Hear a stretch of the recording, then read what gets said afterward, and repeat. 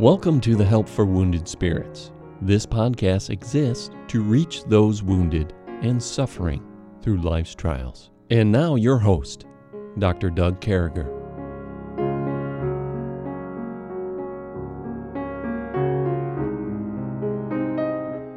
It's great to be back with you folks today. We actually, just for total disclosure, we started this podcast once, but one of us, not Stephanie, started getting weird. So we decided to do it again. So here we are. We've seen a lot of Job, and there's a lot. She's laughing at me. We know there's a lot going on here. Job lost his kids. He lost his ranch. He lost the animals. I mean, the Sadeans, the Chaldeans, Deans everywhere are messing with him. And we get to the point where the devil goes back to, where Satan goes back to the Lord and gets permission to mess with the skin, to mess with the body of Job. And all these boils show up on his body from head to toe. And for those of us who've had boils, it's ugly. And head to toe. And he's scraping them. The Bible tells us he's scraping them. And with a shepherd scraper, pretty much, he's scraping them. That's how badly they're hurting him. And there's ashes there on the ground. I mean, he's in a place of total humility. He's in a place of totally giving up. But good news is on the horizon here in verse number 11 of the second chapter of the book of Job. It says, "Now when Job's three friends heard of all this evil that was come upon them, they came, every one from his own place." So, they came independently. There are no cell phones, nobody pulled out the old Verizon phone, and, old Bildad didn't text. Bildad the Shuhite didn't text Zophar. Temanite didn't text anybody. And so we know that they came from their own places. And that's a cool thing when your friends come to visit you. Now, again, we're a full disclosure podcast community here. And when I first met Stephanie, there were people showing up at Stephanie's house in the midst of this trial like I've never seen in my life. At any given time, there was 15, 20 people in your house, Stephanie? Well, if you include my kids, for sure. There's people trying to tell you how to eat, trying to tell you how to... I mean, it was uglier than a night in jail, man. I'm telling you, there were folks everywhere, but thank God for those folks. And I'm the one saying uglier than a night in jail. Stephanie was thrilled that her friends came to see her, and she was even drinking this weird concoction when I first met her. It was like vinegar and hot pepper, or I don't remember. I had a sip of that. Vegetable juice. But there was hot stuff in it, all right? There was jalapeno peppers and garlic in it. Folks, if you're drinking juice with hot stuff in it, there's something wrong with you. I ran to the restroom. My face was the color of the Boston Red Sox red. It just turned completely red. My ears were sweating. There was things going on within my body. So anyway, there was just a lot of people around. That's what's going on with Job. There's a lot of people going around. I never took another sip of that. Somebody, I think Charles or Daniel said, "Here, try a sip." And yeah, it got ugly from there. But now when Job's three friends heard of all this evil that was come upon him, they came every one from his own place. Eliphaz, the Temanite, and Bildad the Shuhite, the shortest guy in the Bible, and I know it's a joke, but Bildad the Shuhite, and Zophar the Naamathite, for they had made an appointment together to come and to mourn with him and to comfort him. So they went out of their way. They're not texting each other. They went out of their way to make an appointment to all come over and to mourn and to be with somebody who has loss. And I think it's important that friends mourn with you. I think there's space too. But I think, this podcast is 133rd podcast. One of the things we said to each other after we got done praying, before we started recording this morning, was we wanted to talk about how to help people and how to help people who are going through this. And did you think it was a good thing, Stephanie, to have people come over and mourn with you? Are you talking, which trial are you talking about? The one of Charles dying or the liver You know issue? what? Let's go with the dying one up front. We'll get to the liver one in a little while. Yeah. No, I mean, it was a blessing. There was a lot of people who were trying to be there for support, not just for me, but for my kids, for my family. My dad and Charles could not have been closer if Charles was my dad's actual son. They were that close. Yeah. And My mom was, so it wasn't just me hurting, it wasn't just my kids hurting. And so I was very thankful for friends and aunts and uncles and cousins and different ones who really, and I mean, I had some friends who gave up. A friend I had grown up with, him and his wife, he pastors in Ohio, and they came and gave up 2 weeks. First week was to be with my family and help them till we got home, and then when we got home, him and his wife literally devoted themselves to helping me get things ready for the funeral. They even helped schedule to go the house that we're now in, and just scheduled that with the realtor. Just literally anything that they could do to help. And that meant the world to me. And it means now, looking back, it means even more to me because, my friend was due with her baby, and she was there full-term pregnant on the ground, organizing the clothes that my kids had and figuring out what they needed. And literally, they were just, when I think of them, I just want to cry, because they were like those angels, angels that God had sent to be with us. So yes, I think if you know someone who's gone through a loss, don't crowd their space, be respectful of them and the space they need. But to be there for them is huge. It is huge. And you know what I got to do is I got to get to know those people that handled all that. So when, when something happens to me, they can help handle stuff here, along with you, Stephanie. And but anyway, I want to keep. It's a good thing we're not in the same room. But I want to go on to verse. Sooner or later, unless the Lord comes back with a shout and a trump, and we're not talking about Donald. And then they said in verse 12, it says, and when they lifted up their eyes afar off and knew him not. Now, I want to stop here because there's a disparity here. We use that word dichotomy a lot. You want to talk about a dichotomy. So last time they were around, there were these huge homes and ranches. There were animals everywhere. There were great things going on. But I mean, there's been wind and fires and robbers, and basically you're not finding Job in some type of earthly throne or in a castle inside a door. You're finding Job really in a new dump. I mean, can you imagine? I mean, here they are, they're showing up, and he's sitting alone in humiliation, and he's not at the gate anymore. I mean, I think, boils ooze, Stephanie. Yeah. I mean, they ooze. I hate ooze. I hate anything that's not a natural thing that comes out of your body. Oozing freaks me out. Even mosquito bites that don't ooze freaks me out. I'm freaked out by that. Pimples when I was younger freaked me out. I used to tell people I was going to go from pimples to wrinkles. And, I don't like things that ooze. But they lifted their eyes far off, and they knew him not. There he is. He's sitting there. There's boils. There's oozing. There's probably everything you could ever imagine. They lifted... Listen to this, though. They lifted up their voice and wept. And they rent every one his mantle and sprinkled dust upon their heads toward heaven. So they're joining in the mourning and stuff.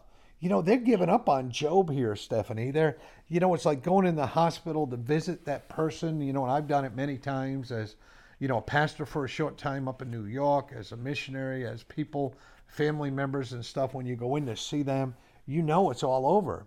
And I got to believe at this point, when I pre-read this last night to be ready for this with you this morning, I got to believe they're thinking that the end is near for Job. Mm-hmm. So they sat down with him upon the ground 7 days and 7 nights, and none spake a word unto him, for they saw that he was in grief, that his grief was very great. They saw that his grief, and even reading that, they sat there for 7 days and 7 nights, Stephanie. I mean, here they are, and, Job is oozing. There's boils all over his body. And these guys get right with God. They show up, and I think they're handling things right at this point. I mean, what do you think? Mm-hmm. Yeah, I think there's a factor here. I know after Charles died, initially, I wasn't the same person I had been. Yeah. And, the last time people had seen me, we were excited. We were headed off to Cameroon. we were living our dream come true, and I was pumped. And the next time my family saw us, we were battle scarred in the truest sense of the word. And there was sometimes people would just come stand by me, like they would just give me a side hug and then just stand there like they didn't know what to say. And at that point, I didn't want to talk. And so I can picture this very vividly. Yeah. Yeah, it's a very real picture. Yeah, no, and I think sometimes those side hugs, those big grips.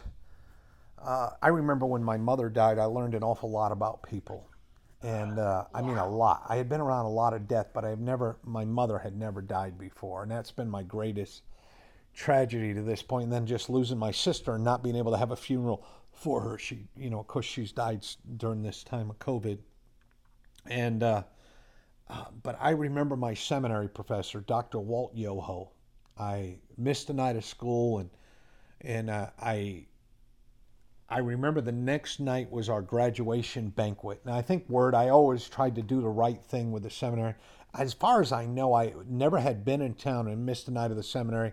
I would watch it online when I was out of town, but when I was in town, I was always there. But they would broadcast live, and I could watch it. I could capture their broadcast and watch it. And they would they would Dropbox me a video, or I could watch it live. And they still do that. Tabernacle does that in Virginia Beach. And I remember I ran into Dr. Yoho the next night after Mom had died at the banquet. And Dr. Yoho came running up to me, and he put his arms around me and started crying. And he whispered in my ears, "I love you. I love you. I thank God for your mother. I love you.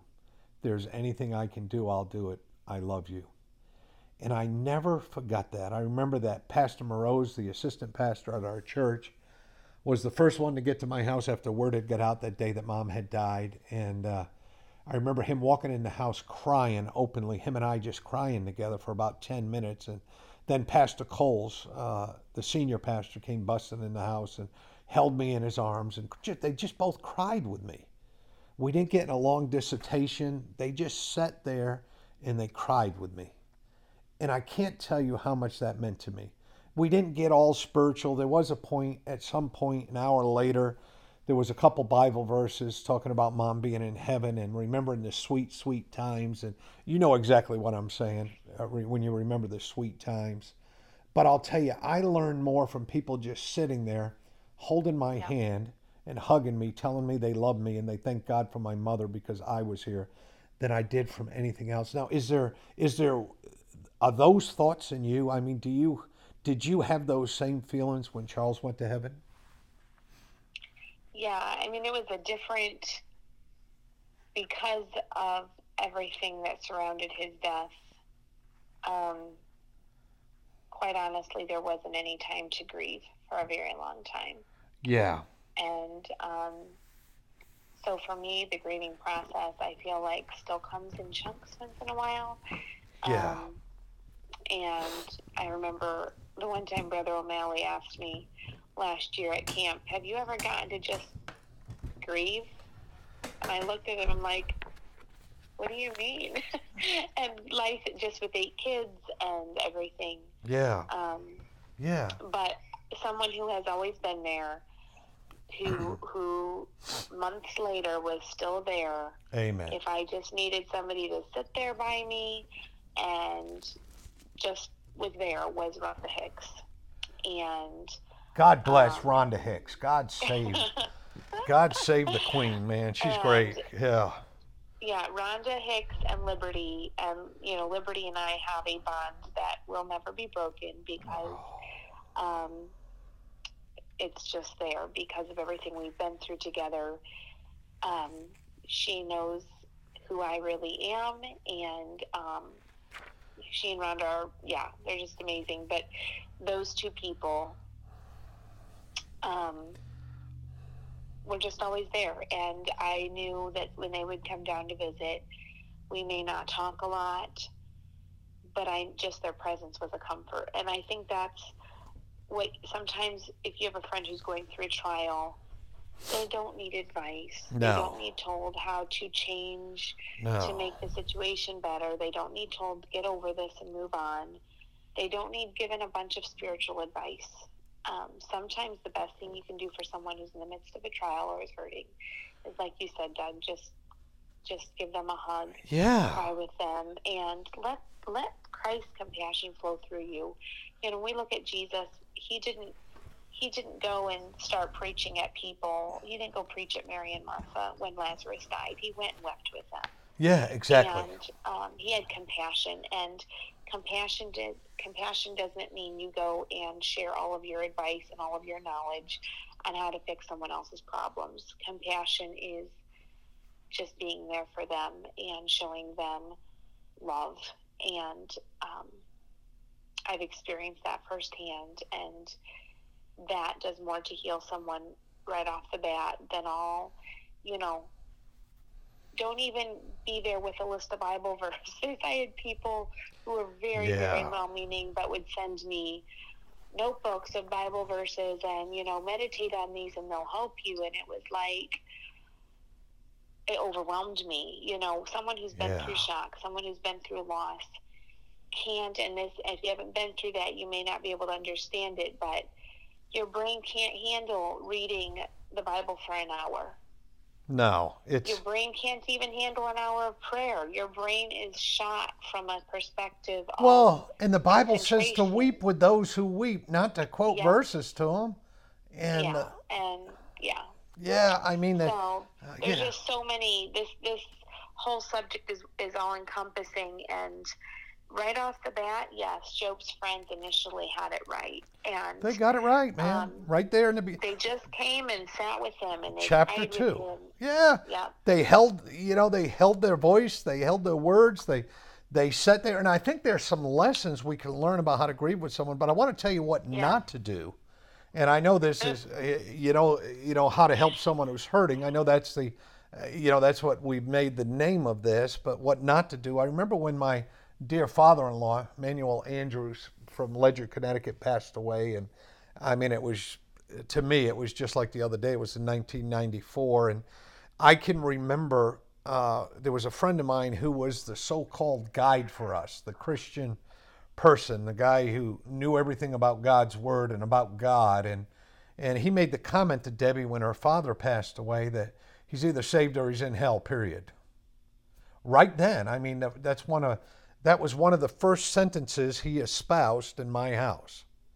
Fortunately, our pastor came over the house, whose wife was dying of cancer in the hospital, led Debbie to the Lord, and made one of the best comments I ever heard. He said, "Debbie, your dad was in Vietnam for over 3 years. Certainly someone shared the gospel with him over there, and maybe there's a great chance that he accepted the Lord and heard that gospel, and we don't know. And it's not us, it's not up to me on earth to judge anything in his life." And I'll tell you, that was more helpful. What not to do is become an expert. What to do is to love people, to hold them in your arms and thank God for that person who died, to tell them you're praying for them, to see how you can help, to make a difference. I mean, that's the whole thing right there. Yeah.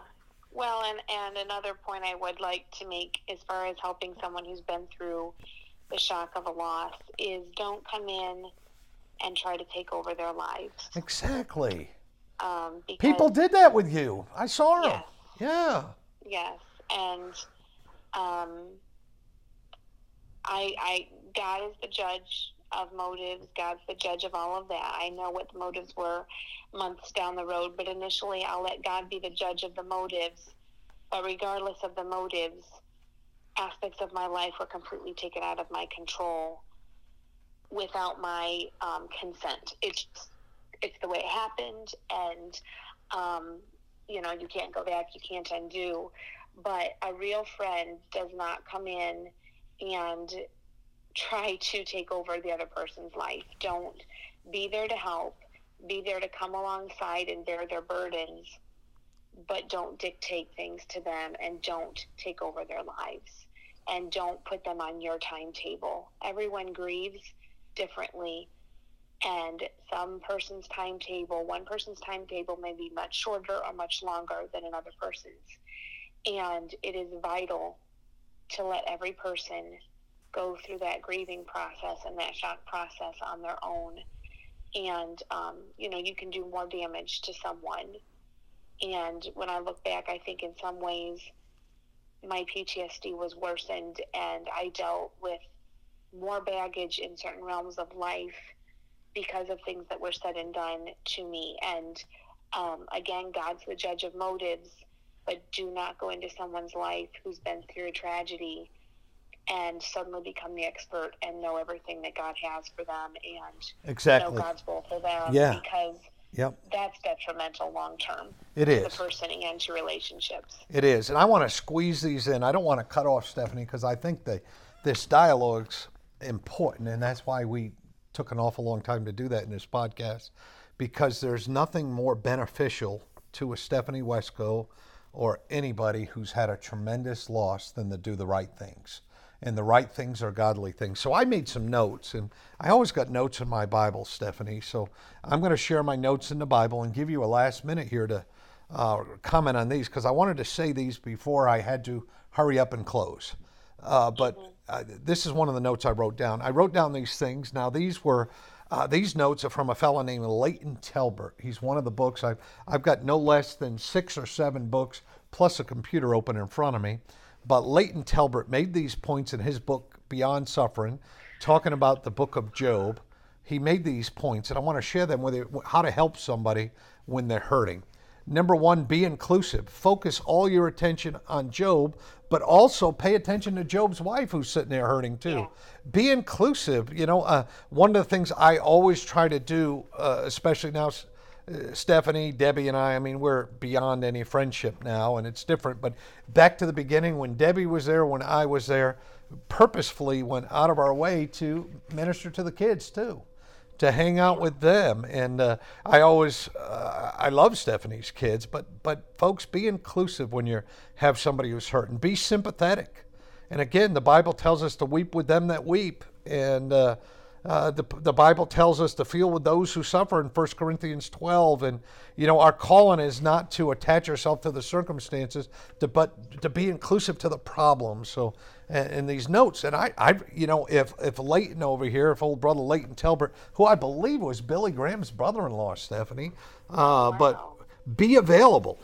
Bear you one another's burdens, I think the Bible tells us. Be available. Be there to bear things. And that's what Rhonda Hicks has been there for you. And Liberty Hicks, who's now teaching out in the Old West, and where they still shoot each other with 6 guns. No, I'm only joking. But so be available. Be sensitive. Sometimes aloneness is necessary. And I think you hit that, Stephanie, a minute ago. Sometimes you need some space. I can remember talking to Stephanie when the first time I met her, going way back to that time of going through PTSD, going through everything she was going through. And I kept on telling her, Stephanie, you need time alone. Your kids need time. You guys need times to deal with this. Or I guess the word would be to mourn. I mean, how many times did you and I talk about that in that first week is, can we get rid of these people? Can they go away for a while so that you can deal with your family, because your family around you, and you were sensitive to them, but some people weren't. I think your dad was, and obviously the Hicks, the great Hicks family. But, we got to be sensitive. We got to be prayerful for people. If you can only do one thing for somebody who's going through something, make it pray. Be prayerful. Be prayerful. Be patient. Support the weak. Be patient. 1 Thessalonians tells us to be patient toward people, to be patient toward all men, I think it says. And again, I don't have my Bible open to it. Be scriptural. Don't guess at things. Don't say ungodly things. Like that dude who made that comment, he's he either was saved or he's in hell. Imagine saying that about somebody's father and father-in-law. And we had been saved 5 minutes at this point. 5 minutes. So we got to be sensitive. We got to bring those things in and make them part of our life. So now that I've made those comments, Stephanie, we got about a minute left. Is there anything you'd like to put out as we close? Well, I think you hit the one main thing I was going to say, and that is praying for someone. And there was people around the world that had never met me, that weren't able to be there, that weren't able to in any way physically meet me. And yet those people invested more in the Children and I and in the Sinclairs and in Liberty, and made a bigger difference than some of the people who thought that they were investing everything, and in reality caused some extra stress levels long term. And I think the biggest factor when you seek to help someone who's hurting is it's not about you, and it's not about what you think, and it's not about what you believe God's plan is in the death or in the loss or in the trial. It's not what you think. It's about the fact that the person who's in the midst of that trial, the only thing they need to see in you is Jesus' love and compassion. Yeah. And if they're seeing you, if you're adding a stress level to their life, then you need to rewind and back off and say, okay, God, I want to help. Your heart may be to help, but you need to help in the way that God wants you to help. And Amen. So I think this is something that just has to be a spirit-led process. Yeah, and I know there's a lot of well-meaning people that want to help and end up hurting in the end, not because they're trying, but because they're pushy or whatever. And so just seek God's face and ask Him for His heart, and He'll give you guidance. Do it. That's great. Folks, we sure do love you folks. We're thankful for your airways today. We're thankful for you taking a few minutes to listen to us and to have this devotion with us. And what a blessing it was today. I'm so thankful for Stephanie and her sharing her heart with us. And listen, if you got to get a hold of us, find us on Facebook at Help for Wounded Spirits. You can find us on our personal pages. I mean, it's easy to find us, but we sure are praying for you today. We hope you have a great day. And listen, you know how to help people who are hurting now. May God bless you. And we look forward to getting together in the morning. Get back with us. May God bless you. Thank you.